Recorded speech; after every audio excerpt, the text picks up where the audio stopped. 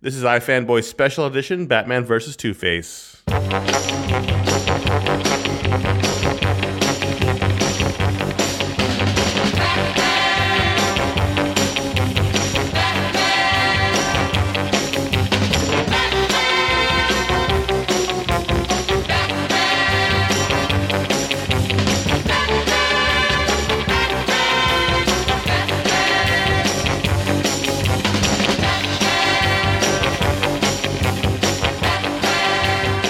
Welcome to the Special Edition show, Batman vs. Two-Face. My name is Connor Kilpatrick. I'm here with the Animated Brain Trust, Paul Montgomery. Hello. And Ryan Haupt. Hey, everyone. And we're talking about Batman vs. Two-Face, the second film in the series of films taking place in the Batman 66 universe. And this is a bittersweet one because, A, you had the feeling this was going to be a series. We'll talk about that more in a second.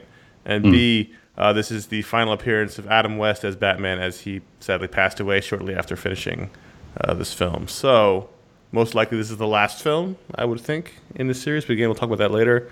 And this is the last time that the Bright Knight, as he was credited at the end, as he was thanked at the end, played the Batman. The first film before was, what was it called? I don't even remember. The Return of the Cape Crusaders? Yeah. Which I did not see. You guys talked about it? And That's so right. I missed that one. That's right. Yeah. You weren't on this one. Did you watch it at all? I have not seen that one, but I kind of want to go back and watch that now. So spoilers to my feelings about this one. So this like the last film, it's a reunion of those who are still with us or were at the time. Adam West as Batman, Burt Ward as Robin, Julie Newmar as Catwoman, and in a surprise twist, I'm glad I didn't look at the credits beforehand. Lee Merriweather shows up and gets a little Catwoman action at one point. As also Catwoman, sort of. So this is the story of Two-Face, who famously did not show up in the original television series for many rumored reasons. There's never been an established reason why he didn't. Played here by William Shatner, who would have been pretty great casting in the 1960s. Yeah, I mean, that back then he was doing TV shows. He was doing Twilight Zone, Star Trek, so it would have, he's the right age for that role. Yeah. So it makes total sense. Yeah, they animated him to look as he did in the 60s, obviously, and he would have looked the part of Harvey Dent, and you could picture him standing there next to Adam West, and it would have worked perfectly. So I thought that was a great bit of casting in terms of contextual actor who would have been someone they would have cast at the time. And the brief log line of this story is that in an effort to rid Gotham City of evil, Dr. Hugo Strange's machine, in which he tries to suck evil out of all the villains, backfires, blows up, and contaminates District Attorney Harvey Dent, and thus unleashing Two-Face on the world of Gotham City. I really like this movie. We liked the last one a lot. These are super fun. The animations are super top-notch, I think, more than the other ones. I think agreed. They put a lot of care into these. Character designs are great. It's very much like when you would see Batman and Robin appear on like Scooby-Doo. So it's like it's got that old school kind of Hanna-Barbera look to it, but just updated to the modern day. It's very clean. There's a lot of action sequences, and they're it's not the anime studio styles that they've used in some of the direct-to-video stuff. Appropriately so. It's got a really charming look, and I was very impressed with the sort of the production value of it.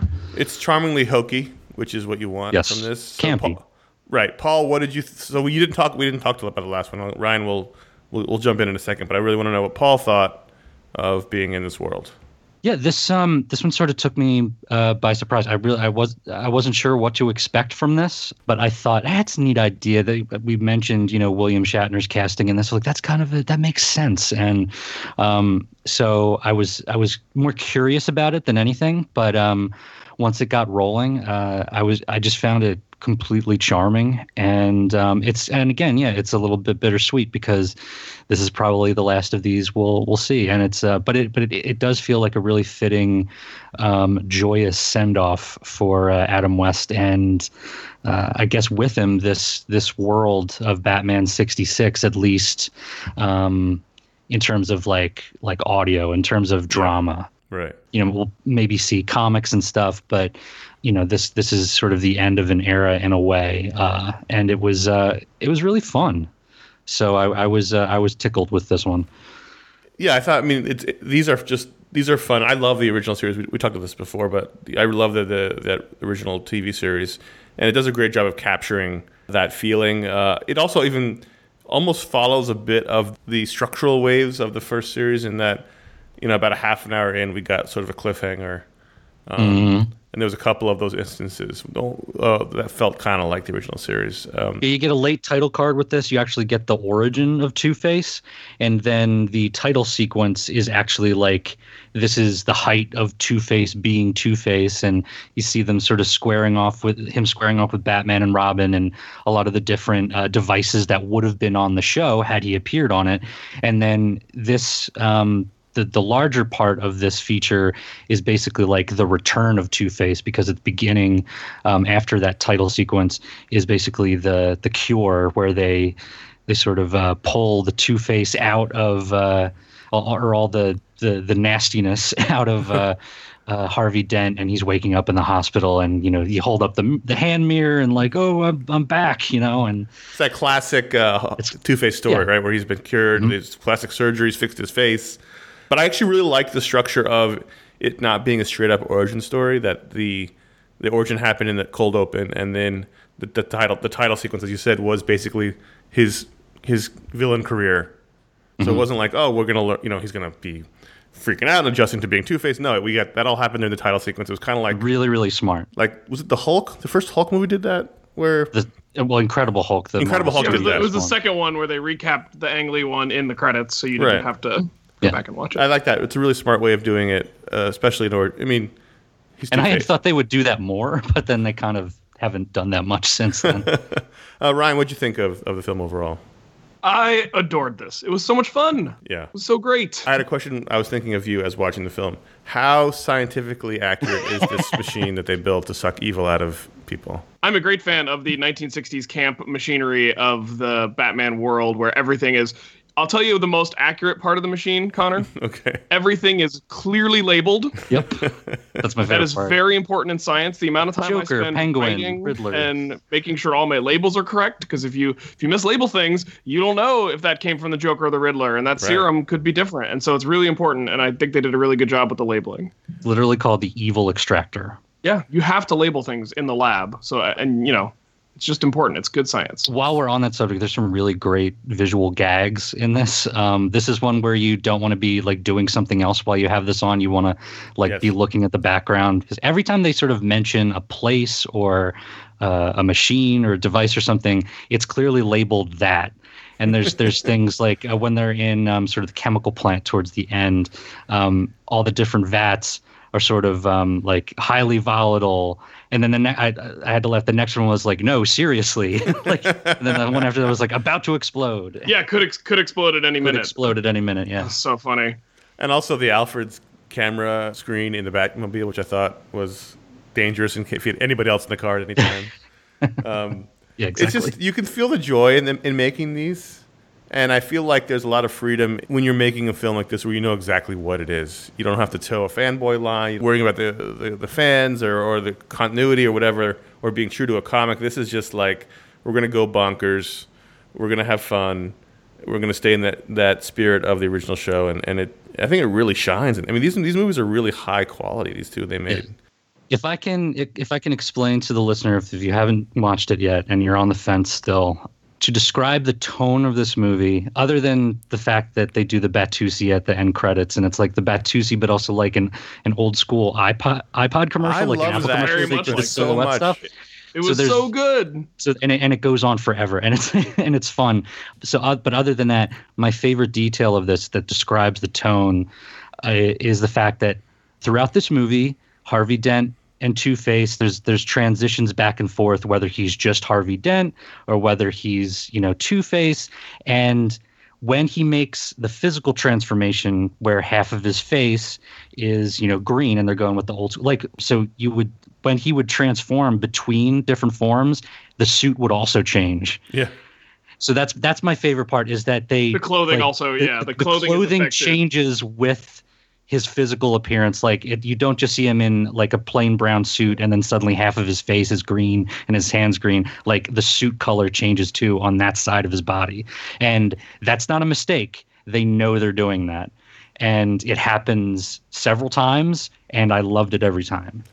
That to me, like, really emphasizes the tone and just the campiness of this movie. And I love that Batman makes these crazy intellectual leaps to figure out these absurd clues, but doesn't understand that they're all having to do with two.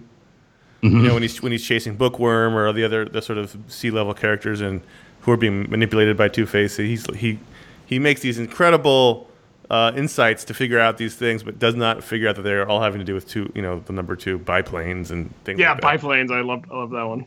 And then I thought this was a great showcase for Robin, who got a lot more to do this time. You know, he's very jealous of the friendship between Bruce and Harvey, and goes off on his own to prove that Harvey is still evil. I thought it was he got his own little R transition graphic, and I thought I liked the first one a lot, Ryan, but I thought this was better than the first one. Oh, absolutely. Yeah, I think this was a lot better. Not a lot better because the first one was also a lot of fun, but this one, I think they hit a rhythm. Bill Shatner, he's clearly had a lot of fun doing this because he really owns the character and is doing different voices for the two different characters in a way that is pretty convincing and good. And he doesn't phone this in at all. Like, no, he really didn't.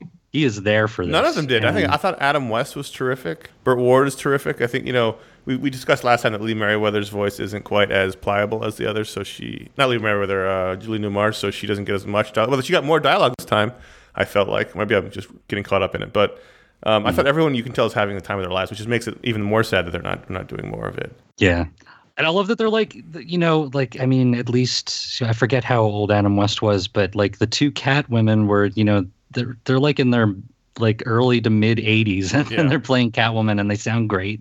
And I love that they do the Julie Newmar eyebrows. Yes. Just the crazy stylized eyebrows. All the designs are great. All the designs are great. And also, like last time, we got a whole parade of all, I was keeping track of all the villains and eventually just gave up because there were so many that came through. But I really wanted to highlight a couple of voice actors. Mm-hmm. Number one, Jeff Bergman, who did Joker, which I think he does a pretty fine Cesar Romero, but he also did Desmond Dumas. So good. The broadcaster who's acting as the narrator. As William Dozer. He does a pretty solid William Dozer. Really good. The guy who does Riddler's he does a really good Riddler. The only one, again, like last time, I sort of inexplicable is Thomas Lennon's Chief O'Hara, which I think is really terrible. But it's not great. I was surprised afterwards to read that Steven Weber, and he was in the first one as well. Steven Weber is Alfred. Yes. I was like, that's a choice, but like I love Steven Weber. He's great. Yeah, no. It's also. I mean, anytime I think of Steven Weber, I obviously think of Tim Daly from Wings, and then Tim Daly is Superman. Mm-hmm. Wally Wingert, who does the Riddler, I think he does really good. He's the Riddler and King Tut. It's fun to see King Tut because when else do you have a chance to do King Tut in all his flamboyance and like that version of King Tut. The Frank Buono version. And is it Frank Buono? I'm going completely off memory right now. I could be totally wrong. So interestingly enough, in the beginning scene where Hugo Strange is setting up his machine, his lab assistant is Dr. Quinzel. Mm-hmm. And I thought we were going to be teased with a third film. Through that. It was she was only in one scene. I thought for sure there was going to be like a post-credit sequence or something where she got a little bit of the gas and became Harley Quinn in the background, and we would get a third film for Harley Quinn, but that didn't happen. There's also a rumor that the original plan for the film had a post-credit sequence featuring the Linda Carter version of Wonder Woman for a team-up for the next film. Oh, wow. That would have been really fun. But that didn't happen either. So there was no post-credit sequence here. It was a nice little nod to get her in there, but I was preoccupied the whole time wondering when she'd show up again and have been turned evil by the gas, but it didn't happen. Yeah, I don't know what the plan was for the future, but for this particular film, if you're a little bit Harley Quinned out, particularly from the last one, it's like just enough here. Yeah, that's why I thought it's just like a Easter egg. But again, I was glad that I didn't look at the credits because a lot of this stuff would have been spoiled otherwise. Mm-hmm. Mm-hmm. I'm surprised I'm sure somebody must have been clamoring to do their Vincent Price voice to be Egghead. Like you see Egghead, but you never hear him in this. Victor Buono, not Frank Buono. I don't know what's wrong with me. I'm tired. It's first thing in the morning. The other one I liked was there was a cowboy character, and then Shane. Luckily everything is is Actually, labeled. So it's like Shame, Shame. which Sorry, is a play God, on Shame. Shane. And I was like, did they really do that? I didn't remember that. Yeah, It's they been a did. while since I've watched the originals. It was Uncle Ben. It was Robertson. Oh, really? Yeah. That's fun. Yeah, I almost said Pat Robertson. This is why you shouldn't podcast first thing in the morning. Yeah, I mean these are all characters. I mean, Bookworm was a character in the show. Like, these are all terrific characters, and they have such a great tapestry to play with to make this world. Clock King was in there. Clock King, yeah. At first, I thought he was Mad Hatter, but I remember he's very similar design. Yeah. The old school. I guess it was. There were different actors who played him, but the Eli Wallach version of Mr. Freeze. Yes, sort of like the Eli orange Wallach eyebrows. version. Yes, there was like 3-4 actors who played Mr. Freeze over the course of the show. Otto Preminger as well. You know, it's just a big old fun action movie where Batman's got to stop Two-Face from secretly in the background manipulating all these villains, and his plan was to turn everyone into, like, he drops the bomb over Gotham City that turns everyone into versions of Two-Face. And I liked at the end how they fixed everybody with the antidote by basically shooting the hell out of Gotham City. You're like carpet bombing Gotham City. And they did the joke. There's a great joke in the movie, the live action movie they did, where Robin is willing to let 2 alcoholics in a bar like explode from one of the Penguin's bombs, and Batman has to do Robin, they may be drinkers, but they're still people. And he has to do it again, where he reminds Robin like they're still citizens, and then Robin's like, right, Batman, and then just gets back to firing a machine gun at them. I mean, it was like the old World War II tail gun. Right, yeah. He's like in the little bubble underneath the craft, and it's really fun. That reminds me, there was another great sight gag in here where they do the Batman slapping Robin meme. Yeah, they did that. I kind of rolled my eyes at that, but it was begging for it. So they earned it. And it made it. I also like it wasn't out of nowhere. It made sense in the context of it because Robin was not acting himself, and I would almost say that this feels like a particularly campy episode of Archer. I could see that. I love the depiction of Robin as just like this sort of man child. Like he gets very jealous of not just Harvey Dent's friendship with Batman, but also when Batman is on his date with Catwoman, like perched outside her jail cell. Yeah. And he's left sitting in the Batmobile with his arms crossed. Like, let's go do something. But also he gets grounded. Sent to his room, and just like, God, it was so good. It's funny, but like there's also like a great heart to it, and and not just like the meta stuff of like knowing that this is Adam West's last, yeah, I mean, one of these, but it's like, but Batman, also there's Catwoman, the stuff with them when they go into the factory and Batman's like, I gotta stop this because Harvey Dent is my old friend, and it's up to me to do this. Like I let him down, and so I got to solve this, and I don't want you to get hurt. And he's like, but you'll always be my number one old chum, and facing this never-ending battle against evil, I wouldn't want anyone else by my side. And it's a nice touching moment as Robin's like, okay, you go ahead. I also like how Aunt Harriet was on the prowl. Yeah. She's hungry.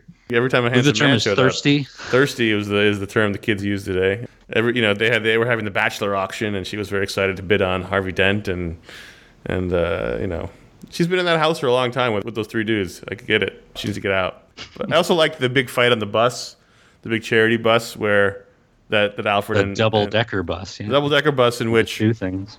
It seemed like the bus was about 40 feet wide when they were doing the fight scenes, and then yeah. Also, there was about 10 millionaires on the millionaire party bus. Like, not a good showing for the. I also liked some of the new gadgets we were introduced to in this film that weren't in the previous one, like the net that comes out the back of the Batmobile to catch the people off the bus, and his bat laser, his like bat shield. The bat shield was actually really kind of cool. Like, it wasn't like a campy thing. I was like, that's actually kind of cool. Like his cape turns into it goes rigid and turns into a shield. Mm-hmm. That was pretty dope. They still didn't do the atomic batteries to power turbines to speed line, but they showed the animation of them flipping the switches. So that was a question I had for you guys since you saw the first one. Do they recycle any of the stuff from the first one, like them going down the poles? And I think that stuff looked like it was the same as last time, which would make sense. Because like, there's no reason for them to reanimate this, so I wonder if they. I think that I remember the belt and the mask. I think those. It makes sense also in A, financially, but B, in a meta sense to just reuse the sequence. Did they do all the different doors in the first one? like they did in this one? I don't remember. In the tunnel. I just remember. No, I don't remember that. I remember the CG. I'm in the mask. Yeah. I think the tunnel sequence of all the doors might have been new, which I got a huge kick out of because I loved that when I was a kid. Mm-hmm. Also, going down the poles really took them a long time, and I feel like they really went deep with the cave. Like it was like they were on those poles for a while. God, it's just so much fun, and I have the Blu-ray set of the original show, and it makes me want to watch it every time I watch these or rewatch those episodes. Just covering some of the other stuff, the score is very much like it's not just like playing up the old school music from the series. There's a bit of a modern element to it. It's sort of like there are themes that they go to. Right. And where it'll get jazzy or something. I wish they sort of leaned into that a little bit more. There are parts of it that just feel like, okay, this could be part of it. This could be a score from one of their other direct-to-video things. But there are some really fun highlights to it. And then like visually, it's really colorful. Obviously, they're going by the character designs and the costume designs from the original series, except maybe is we talked about this last time. Commissioner Gordon. There was some rights. There was some rights questions. Okay, that was one of my other questions. Commissioner Gordon and Alfred do not look as they did in the show. Yeah, they're they're close enough, but like this looks more like the Commissioner Gordon that we're used to. I was trying to remember. I was like, what does he look like on? You mean J.K. Simmons? He was shut up. It was just they do the basically the comic version as opposed to the one from the show who just had gray hair and no mustache, and then Alfred had the gray hair and mustache in the show, but they don't do that. But I mean, for the most part, like that's Cesar Romero Joker. That's that's definitely Julie Newmar. So that kind of stuff. But the other thing still just wish you could see Cesar Romero's mustache under the paint in the animation. I missed that. But I want like an extreme close up where you just see the follicles coming out. Just really play that up because that's just the funniest, weirdest background thing ever. But and you see it in some of the comics they've done it, like some of the comics covers for Batman 66. They play up the fact that he's got a painted mustache. But I was going to mention the canted angles. Like it's not as crazy as the movie, the Batman 66 movie, the live action one, but at least the show, like some of the stuff in the movie, and I mean part of it they use the excuse that they're like on a boat. Like those candid angles were nuts. Like it was like straight, they went for it like in the movie, diagonal. Like it was just absolutely crazy. But the TV show, they had, like every possible time you could use a Dutch angle to show something's weird or wrong or crazy, they would do it, and they didn't shy away from that here without it, being so conspicuous that it distracted from and then anything. We did finally get the building climbing, but still no cameo. Yeah, that same thing as last time. And also, again, it must be a rights issue, but I think it's odd that the theme music isn't the theme music. But I guess obviously that's some sort of the thing that's not working. But even without those little elements, it's still, this one is totally worth watching. You don't need to have to watch the first one to enjoy it. Watch it for a really great final performance from Adam West. Watch it from a great Burt Ward, great Shatner, great Julie Newmar. Lee Merriweather gets to show up. I mean, watch it for all those reasons, and because it's super fun. I think it's really one fun. of their best scripts in a while. Like it's really funny. Like it's packed with jokes. Michael Jelenic and James Tucker wrote it. Rick Moranis really directed it. It's also it was so refreshing. With the increasing trend of these movies to be adult and dark, it was just so nice knowing I could watch this and that it would have a happy ending. Yeah.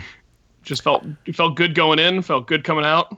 Yeah, that's no small thing. That's these have been dark for a little bit, and so to have a complete package of joy and happiness. Although the last one, the Harley Quinn one, was a comedy. But it also had some weird stuff. It was totally dark too. But yeah, I would pay for a really high quality screensaver or something of the final dance over the credits. You would pay for a high quality screensaver? Well, like to have that playing in the background on my TV at home or something like that. I mean, that was just the design of it was so great. It is good. The inverted colors. I loved it, and clearly, like each character, they had a 10-second dance thing, and they would just and they're like, okay, now it's going to be the girls, so it would be Aunt Harriet and Catwoman dancing, and it's like, okay, now we're going to have Two-Face and Catwoman dancing, and they're doing the same moves, but each of them has their own moves, and the music is so bright and fun, and I love Two-Face's dance especially. He gets into sort of it's like the Batusi, but with some thriller thrown into it. It's really good. So, or like Shermie from the Peanuts Christmas special. It's a little bit of that. Kind of bummed that we never got a Batgirl sequence. Oh yeah. I was hoping that would be something that we would see once we saw Harley Quinn. I thought, okay, maybe they're going to set up a third one in which it's they're going to add in Harley Quinn and Batgirl. Oh, I'd like to see what 66 would have done with Poison Ivy. Yes, and again, the rumor of the Wonder Woman thing is pretty heartbreaking. And so here's my question for you guys: with a passable voice actor, would you want to see more of these? Nope. No. Yeah, I think this is... Shut it down. Yeah, you can't. Okay, just making sure. I mean, because part of me would want to, but I think the whole specialness of it was that it was Adam West and Burt Ward again. And Yvonne Craig's gone now too, right? So yes. They can't do. So they couldn't do. Like I was like, a Batgirl spinoff or something where you don't see Batman in it, but you use the 66 world, but then like you don't have Yvonne Craig, so like you can't do that either. Yeah. We get these two, and they're great. A Burt Ward spinoff, just a Robin. Robin and Wonder Woman together again. Linda Carter doesn't age, so she can do 25 of these. If they wanted to do something with Superman, like put Superman a Burt in the Ward 66 Nightwing world. movie. Burt Ward. Burt Ward goes to the 66 version of Bloodhaven. Bloodhaven. Yeah, I want to see what Bloodhaven looks like in this world. You can figure it out if you really wanted to do it, but I think we're fine with these two films. They're great tributes to the original cast, the original show, to Batman and the characters that are in that world in general. Really great films, high quality. And as we near the end of this year, I think this is our last animated discussion. Would we say this is our favorite one of the year? What else do we do I this mean, year? yes, but like I'm trying to remember what else was this year. So the Connor, it's Batman been kind of a and Harley long Quinn. year. Yeah, hold on. Let me read them off for you. I'm gonna get the list going in a second. I'm gonna go ahead and put Inhumans at the bottom of the list. That's not animated, although it kind of is. All right, so this year animated films. Wow, there's a lot of shows this year. Really? I guess we have. We had Justice League Dark. Okay. And then we. That was all right. I'm not counting Lego Batman. Justice League Dark, Teen Titans: The Judas Contract, Batman: Mask of the Phantasm, Batman and Harley Quinn, Batman versus Two-Face. Yeah, this is my favorite. I think I would put this over Lego Batman. I mean, Lego Batman looks cool, but I didn't like the script as much as I thought I would like it. Yeah. Well, I think Lego Batman would have benefited by having the same runtime as this movie. Sure. You didn't and need also 2 not hours the to creepy like relationship between Batman and Barbara Gordon. Yeah, I was like, what is this? Well, that's your particular. That's bugaboo not just here. my particular hang-up. A lot of people have All that right. hang-up. No, it's weird. And confession, I didn't see that. I didn't see Lego Batman in theaters. I rented it, and I don't think I finished it. It's long. So I think I just got I was like, I don't like what they're doing here with this. And I think my rankings for the year might just be in reverse order of the ones we've recorded. Lego Batman is one of the movies that makes me feel old. Like not just the aesthetic, but like the jokes go so fast. I just felt like I was missing a bunch of things. Everybody slow down. But I also think I think that's just too fast. I don't think it's just me. I think that the pacing is off in this movie. I think the pacing in this movie is just right. Batman versus Two-Face.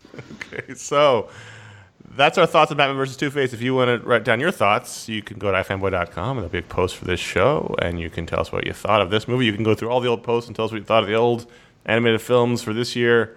I believe the next one for the Brain Trust is the Batman Gotham by Gaslamp film. Gaslight. We discussed this before. I'm going to do that. It's just going to be a thing that happens.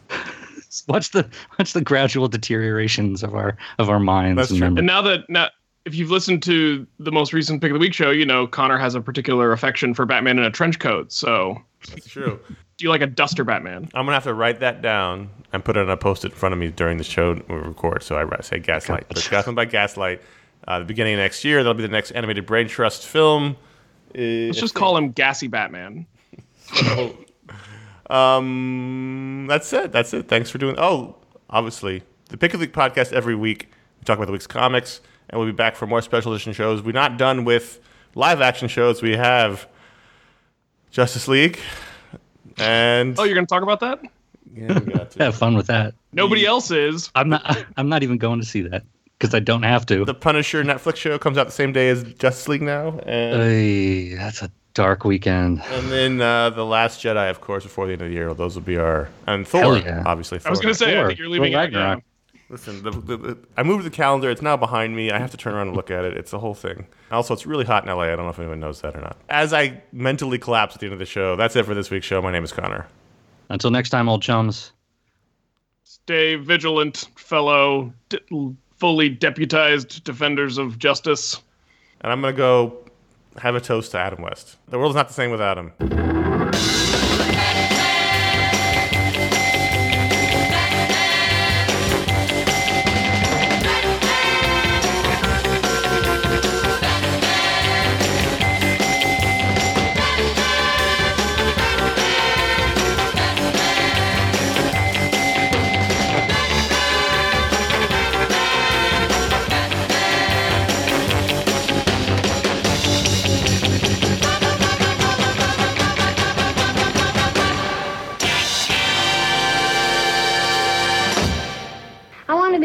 Like you, Cape Crime Fighter.